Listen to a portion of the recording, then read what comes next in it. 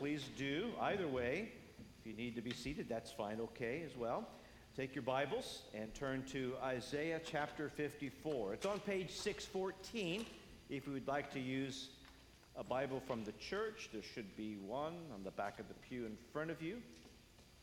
Isaiah chapter 54. My plan is to read the whole chapter for us and then spend a few moments together considering this passage. This is God's word for us this morning. And here's what God says.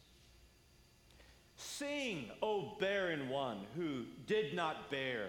Break forth into singing and cry aloud, you who have not been in labor. For the children of the desolate one will be more than the children of her who is married, says the Lord. Enlarge the place of your tent, and let the curtains of your habitations be stretched out. Do not hold back. Lengthen your cords and strengthen your stakes. For you will spread abroad to the right and to the left, and your offspring will possess the nations and will people the desolate cities. Fear not, for you will not be ashamed. Do not be confounded, for you will not be disgraced. For you will forget the shame of your youth, and the reproach of your widowhood you will remember no more. For your Maker is your husband.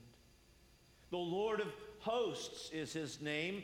The Holy One of Israel is your Redeemer. The God of the whole earth, he is called. For the Lord has called you like a wife deserted and grieved in spirit, like a wife of youth when she is cast off, says your God. For a brief moment I deserted you, and with great compassion I will gather you. In overflowing anger for a moment I hid my face from you. But with everlasting love I will have compassion on you, says the Lord your God, your Redeemer. This is like the days of Noah to me, as I swore to the waters of Noah, should no more go over the earth. So I have sworn that I will not be angry with you and will not rebuke you. For the mountains may depart and the hills be removed, but my steadfast love shall not depart from you, and my covenant of peace shall not be removed, says the Lord who has compassion on you. O afflicted one, storm-tossed and not comforted, behold, I will set your stones in antimony and lay your foundations with sapphires. I will make your pinnacles of agate and your gates of carbuncles and all your wall of precious stones. All your children shall be taught by the Lord, and great shall be the peace of your children. In righteousness you shall be established. You shall be far from oppression, for you shall not fear, and from terror, for it shall not come near you. If anyone stirs up strife, it is not from me. Whoever stirs up strife with you shall fall because of you. Behold, I have created the smith who blows the fire of coals and produces a weapon for its purpose. I have also created the ravager to destroy. No weapon that is fashioned against you shall succeed, and you shall confute every tongue that raises against you in judgment. This is the heritage of the servants of the Lord, and their vindication is from me, declares the Lord. Father, thank you for your word. There's no word like your word. And now we pray as you would show us wonderful things in this word by your Spirit, that you would change us, that you would ignite our hearts to praise you. For we pray this in Jesus' name. Amen. You may be seated. Well, this summer we've been looking at Isaiah 52:13 through 53:12. We've been taking that passage a little bit at a time and unpacking that. It's a wonderful passage that focuses our attention upon Jesus. It's a prophecy. The things recorded in Isaiah 53 and 52 were written down some 700 plus years before they actually unfolded, but they were prophecies concerning Jesus, who is identified in that passage as the suffering servant. It depicts the sufferings that Jesus would experience at the cross, and the sufferings that he would experience in his life leading up to the cross. As we sang a little bit earlier, he truly was and is, as this passage has taught us, the man of sorrows. And yet, Isaiah 52:13 through 53:12 also reminded us of a thing or two about the exaltation of the Lord Jesus Christ that began at the cross and went way beyond the cross through a resurrected life. We began to also, from Isaiah 52 and 53, to consider some of the results or outcomes that not only for Jesus personally, but what he purchased and acquired and accomplished for his believing people. And now, as we look this morning for just a bit at Isaiah 54, we see even a clearer picture of some of the blessed, sweet results that come to Jesus' believing people. Two things I want us to think about this morning from this passage. They're noted there in an insert. If that's helpful to take that out and follow along, it's not required. First of all, I want us to note something of the restoration by the suffering servant. And then we'll spend just a little bit of time looking at the response to the suffering servant. Now, textually, it's actually the response that's listed first, but we're going to ignore that for a moment, and we're going to leapfrog over some of the things mentioned in verse 1, and we're going to look at some other things in verse 1 and the verses that follow that describe to us what I'm calling the restoration by the suffering servant. And there are three pictures that comprise Isaiah 54, 1 through 17. Three pictures that will function as metaphors for us. Pictures that describe, if you would, a before and after shot of this is what we were like before Jesus, and this is what we are now like in Jesus. This is what people who don't know Jesus are what they look like from God's perspective. And now here's what people who belong to Jesus look like from God's perspective. And these three pictures, the first two pictures in verses 1 through 10, are pictures of a woman. And even that gets broken down. The first picture is a picture of a woman, but in the first four verses, it is of a barren woman. And then in verses 5 through 10, it is the picture of an abandoned woman. And then when we get there, starting in verse 11, it's the picture of a deserted city. So let's take a look at those one at a time. Verse 1, "Sing, O barren one who did not bear. Break forth into singing and cry aloud, you who have not been in labor." Now, earlier, in fact, in the book of Isaiah, Isaiah likens Israel because of their disobedience to the Lord. He likens them unto a barren woman. They were not fruitful, in a sense, because they were not faithful to the God who made them. And yet they are descriptive of a barren woman. So in a sense, we're not talking about a barren woman this morning. We're not talking literally about a woman who is unable to have children. And yet, as we think about that scenario, what the scriptures is saying to us is people who do not belong to the Lord Jesus Christ are likened unto a barren woman. Think of And you and I know people who have been unable to have children who want children, and we think of the pain that they feel. We think of the profound sadness that overwhelms them. We think of even the sense of shame that they often feel. They feel like people look at them and say, "What's wrong with you?" You know, and while that's should not be the case, that's nevertheless what it sadly works out to, and just increases the amount of pain that barren women feel. But here, he's likened Israel to those who are physically barren. And also, on the one hand, he's not talking about literal physical children. He's talking about Israel's state of existence. Severed, cut off from the goodness of God's blessing.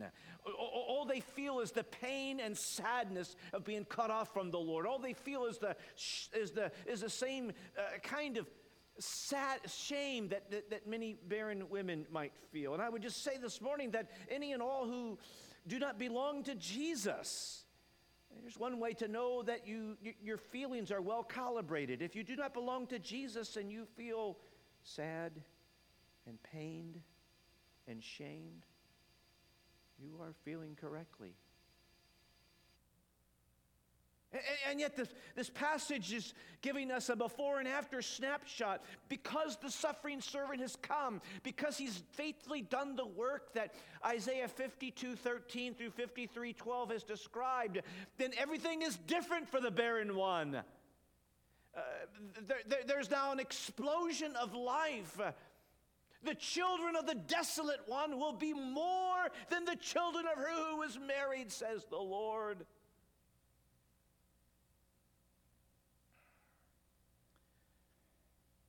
Back in chapter 53, verse 10, speaking of the outcome of the suffering servant, it says in the last part of verse 10, he shall see his offspring. He shall prolong his days. The imagery there is that while Israel is likened unto a barren woman, but if Israel turns to Jesus, and even any and all this morning who would turn to Jesus are no longer in the state of a barren woman with the pain and the sadness and the shame, but now the very offspring of the Messiah will be accounted as the offspring of this barren woman. In fact, verse 2 is even, in my own twisted sense of humor, it's almost comical as it describes there in verse 1, for the children of the desolate one will be more than the children of her who is married, says the Lord. And so he gives advice. Enlarge the place of your tent. Let the curtains of your habitations be stretched out. Do not hold back. Lengthen your cord and strengthen your stakes. In other words, you're going to have to build a bigger house. You've got so many kids. Now, the house that my mom lived in when she was a little girl was a one-room house. Now, that's not at all how I remember it. When I used to go to Grandma's house, my last memory of it, because it kept growing, it was a 9-room house. Still the same house.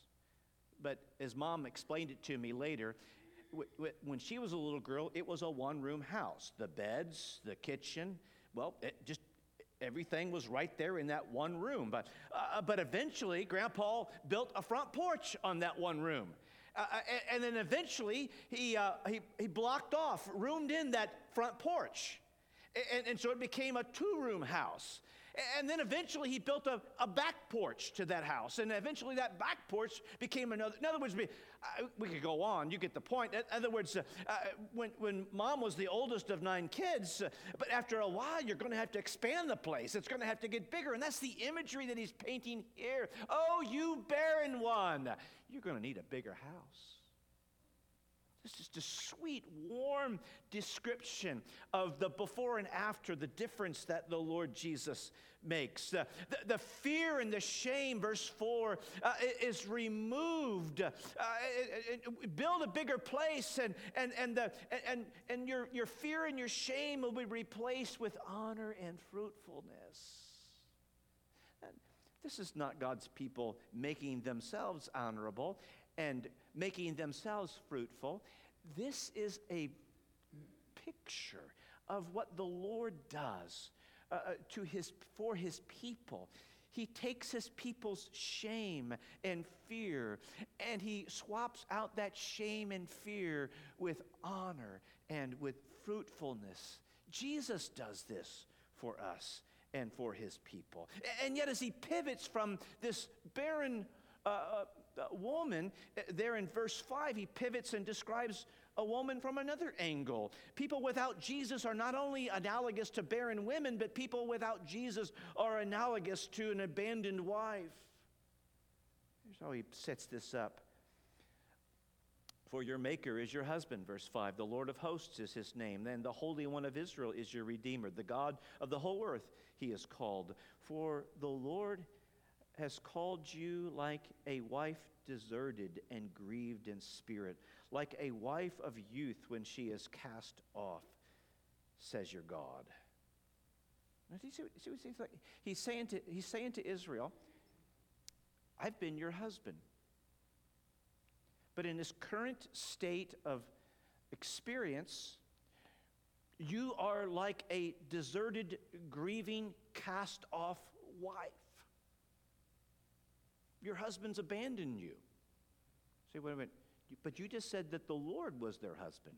That's right. So when we describe here in this scenario that Israel is likened unto an abandoned wife, when you look into the backstory, if you would, when you look elsewhere in Isaiah, the reason that Israel was currently an abandoned wife is because she had been playing the role of a harlot. The Lord left her for a season because she had turned her back on the Lord and had gone after other lovers.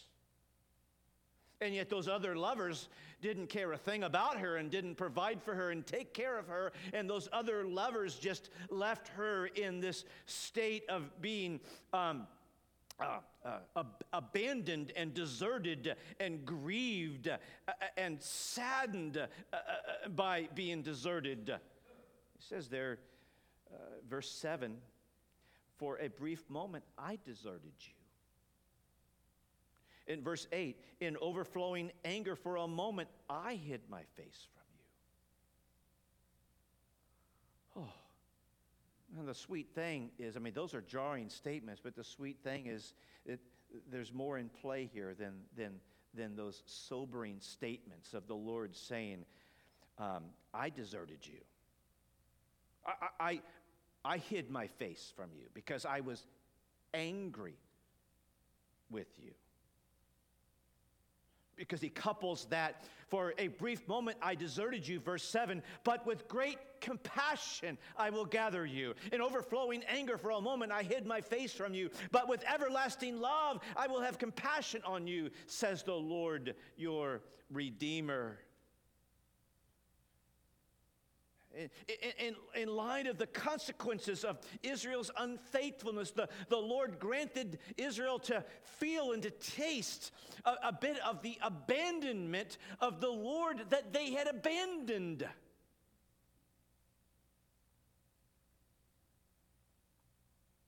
All who do not belong to Jesus, this is one way to know that your experiences and feelings are calibrated right. You feel deserted and abandoned. You feel as though there is no one who truly cares for you and understands you.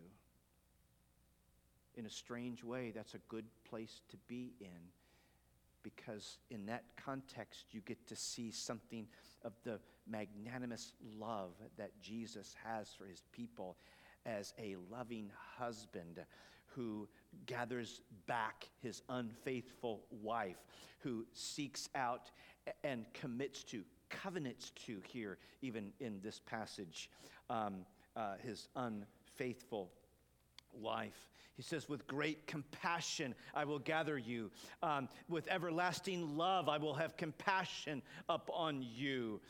It goes on in verse 10, for the mountains may depart and the hills be removed, but my steadfast love will not depart from you, and my covenant of peace shall not be removed, says the Lord who has compassion on you.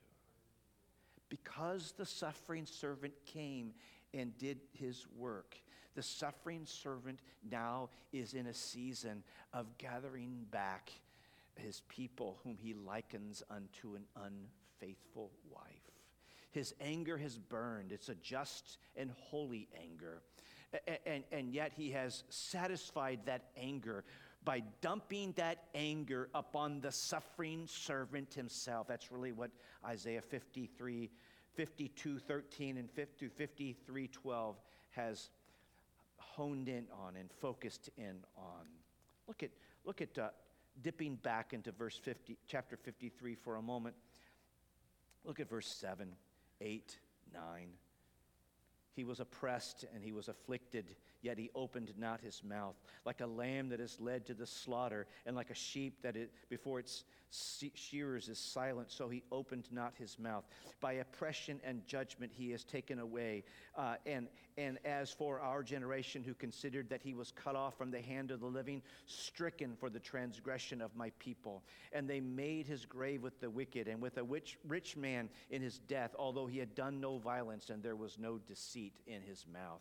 In other words, the suffering servant experienced the full brunt of being deserted, as though he had been the unfaithful harlot.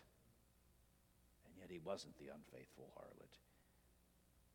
It's a mixture of metaphors here, but he was actually the faithful husband pursuing his unfaithful wife by laying down his life and absorbing the anger of God, the justice of God, in place of his unfaithful wife.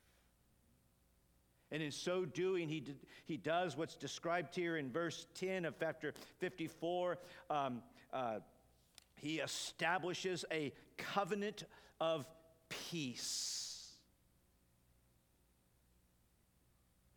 Do you realize, because of the work of Jesus on the cross, all who are trusting in Jesus have gone from this posture of being under the condemnation and curse of God's anger to being brought near to God and reconciled, and now living in a state of peace with the God who made us.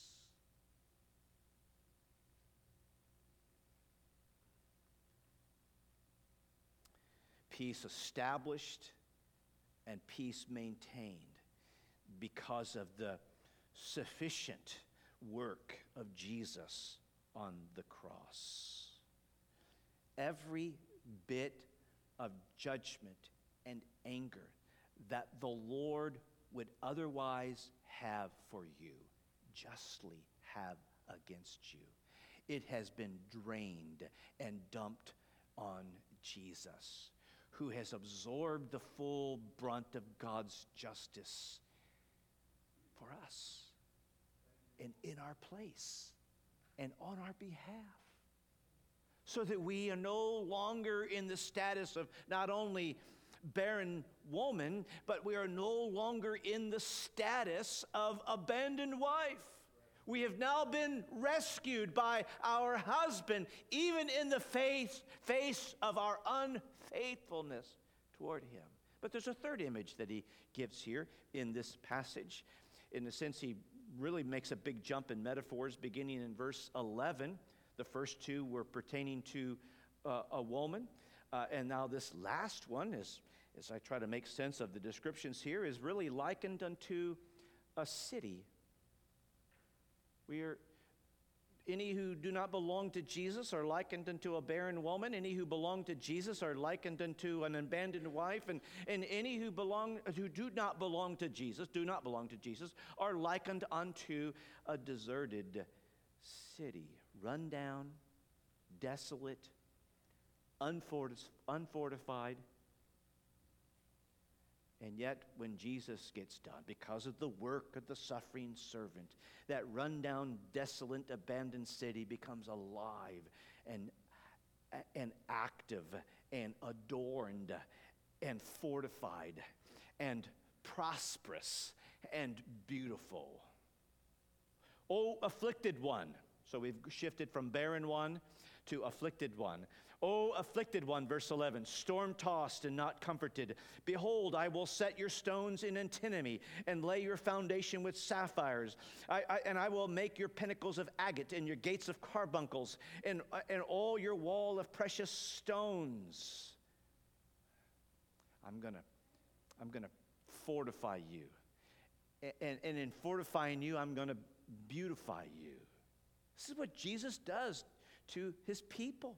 This is what he does for his people. Because of the suffering servant, we no longer have to remain as run down, desolate, abandoned, ugly urban areas, if you would, cities.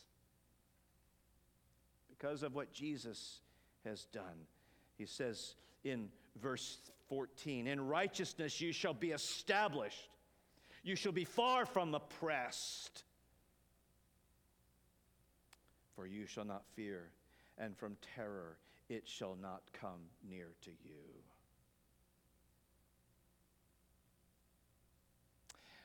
A rundown, unfortified city is a sitting duck for attack and destruction and havoc. The saying is that you no longer have to feel that sense of oppression. You no longer have to feel that sense of terror because I have rescued you as an abandoned city is rescued and rebuilt and refortified and rebeautified. You're well protected. That's really even the imagery in verse 17. And no weapon that is fashioned against you shall succeed. Now, maybe I don't want to overplay this, but really what it is acknowledging is that there will be weapons fashioned against you. If you belong to Jesus, we have an enemy who don't like you no more and who's coming after you. But the rest of the story is that while that's a reality, the fuller reality is that no weapon that is fashioned against us will succeed. Every weapon fastened against God's people is destined to fail. Not because we are mighty and we are strong, but because the suffering servant has rescued us and is fortifying us and is beautifying us and is flourishing us. These are things that we don't do our own self. These are things that Jesus does for his people. Because he came and suffered and bled and died, he's now alive and he now fortifies and beautifies and prospers his people. We are protected. Or the language of the second part of verse 17, and you shall confute every tongue that rises against you in judgment. You and I still blow it. But belonging to Jesus is a game changer.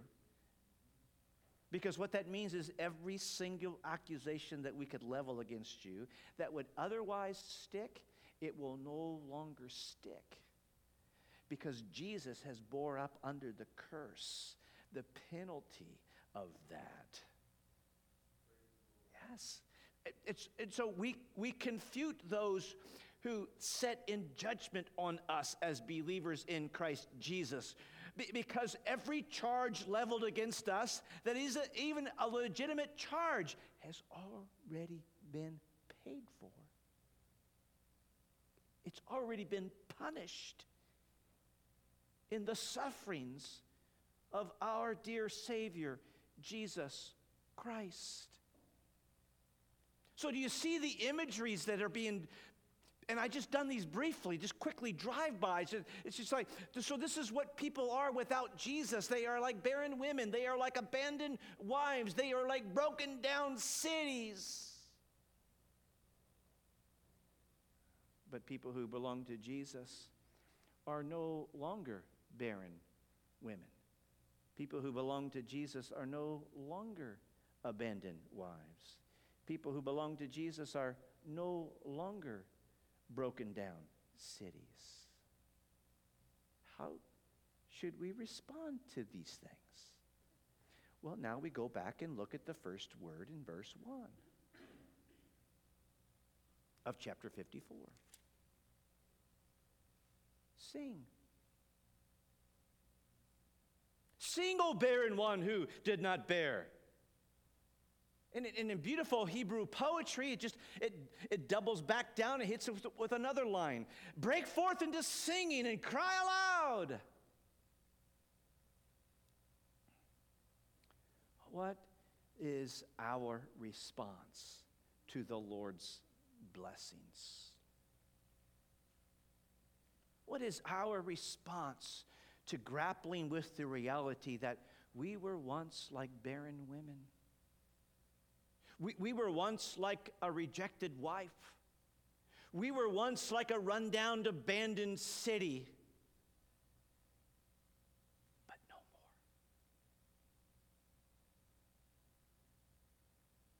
And as our heart feels the joy of this changed reality, then our heart is directed to sing.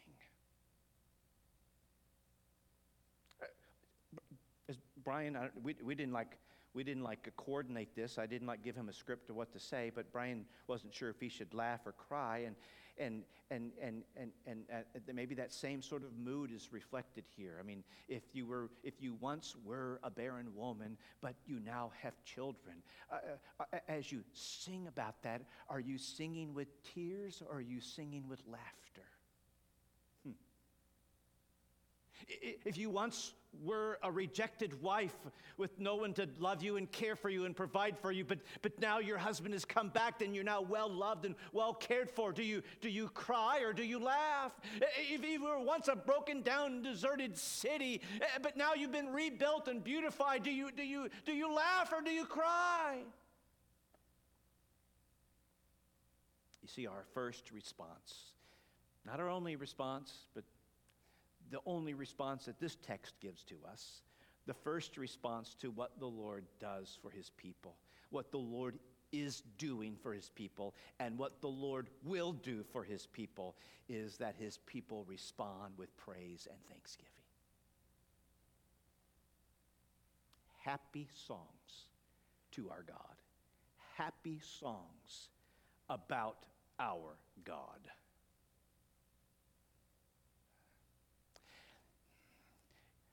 You know, I live in this little narrow world called pastoral ministry. It's really not much, but it's all I really know. And it's so interesting to read the intramural debates within pastoral ministry world as to what really creates worship. And we've so cheapened the conversation of worship today in our culture. We're like pointy-headed pastor types. They sit around and they think, well, what kind of lighting do they have? The right kind of lighting, and that creates worship.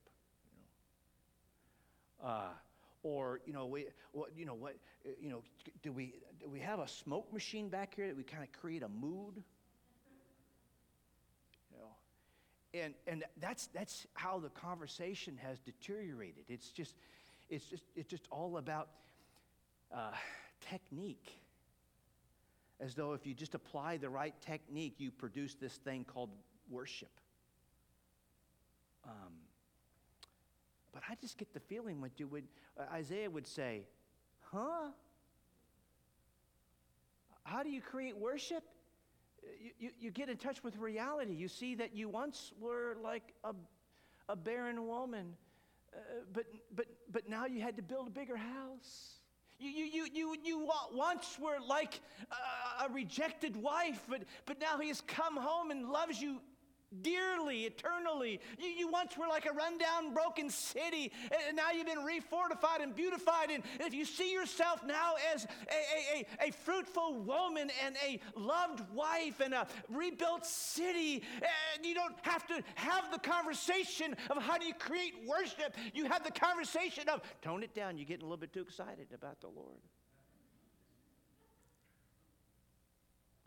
You see, it's not what creates worship, it's who creates worship. And who creates worship is the Lord. When he reveals himself to his people and his people see him for who he is and for what he has done, then there is a launch code that explodes in our hearts with affections. They are stirred and they can't keep quiet. They can't keep settled. They realize what the Lord has done, and gratitude floods our hearts and our souls. We sing because we're happy. We sing because we're free. I can't remember the rest of the song, but you probably remember it.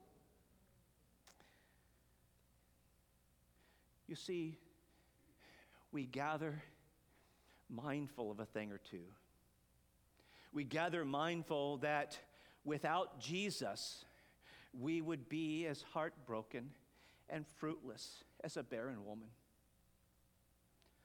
We gather realizing that without Jesus, we would be as deserted and unloved as a rejected wife. We gather realizing that without Jesus, we would be an abandoned and broken down city, desolate and judged. And yet, we gather in Jesus' name. We gather trusting in Jesus. We gather and we just sang about it. Oh, how marvelous. Oh, how wonderful is your love. You take barren women and you give us blessing and fruit. You take rejected wives and you love us and care for us. You take broken down cities and you fortify us and you beautify us. For we gather not without Jesus. We gather with Jesus. We gather because of Jesus. We gather grateful, knowing that Jesus has come for us. Barren ones, rejected wives, broken down cities. And yet knowing what he has done for us by his work on the cross, we sing to him. We sing about him. We sing. We look for the texts that simply just become the vehicles by which our hearts leap and explode with gratitude for what this Jesus has done for us as barren women, rejected wives, and broken down cities. We sing like a barren wife who has a house full of kids. We sing like a rejected wife who is now well loved and cared for. We sing like an abandoned city that has now been rebuilt and beautified. We sing because our Jesus, in laying down his life for us, has accomplished these things and will be accomplishing these things for us. In fact, if you turn to the end of the book, isn't it so interesting that the two metaphors that's described there about what we're destined to experience in our future is that we're a lot like a beautifully adorned bride, and we're a lot like a beautifully rebuilt city.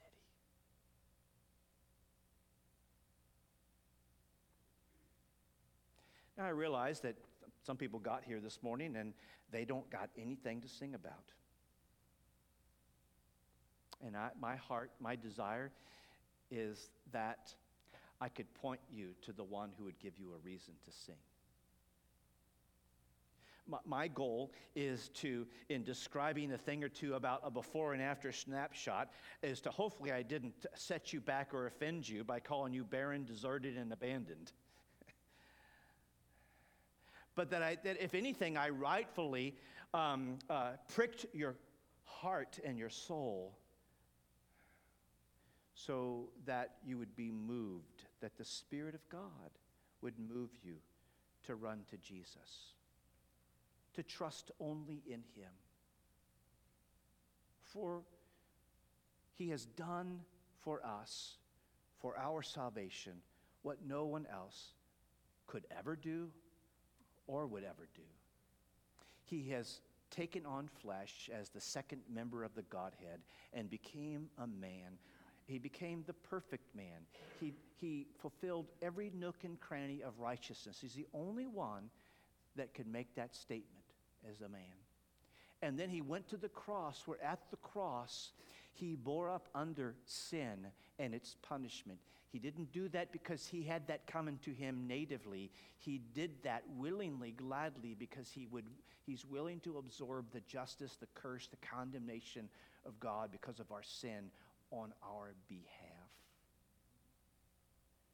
And any and all who turn and trust in Jesus metaphorically become barren women with a house full of kids. We become abandoned, deserted wives who are now well loved and cared for. Beautiful brides. We now become formerly abandoned cities who are now beautified and fortified. Turn to Jesus. Trust only in Him. Father, we thank you for your word.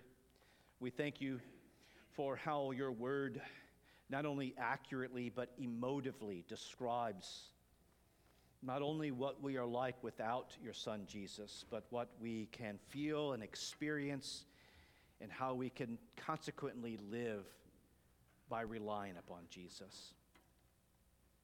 And so our prayer this morning is that you would draw to yourself any and all who do not know Jesus. Take what I have said that's not been helpful to that end and just burn it up. But take what I've said that's pleasing to you and drive it into our hearts. Oh, and Father, make our hearts glad in Jesus. We thank you for the gift of music. We thank you for the blessing of song. And we thank you for lyrics that extol the truth of who you are and what you do for your people. For we pray these things in Christ's name. Amen. If you're able, let's stand and sing together.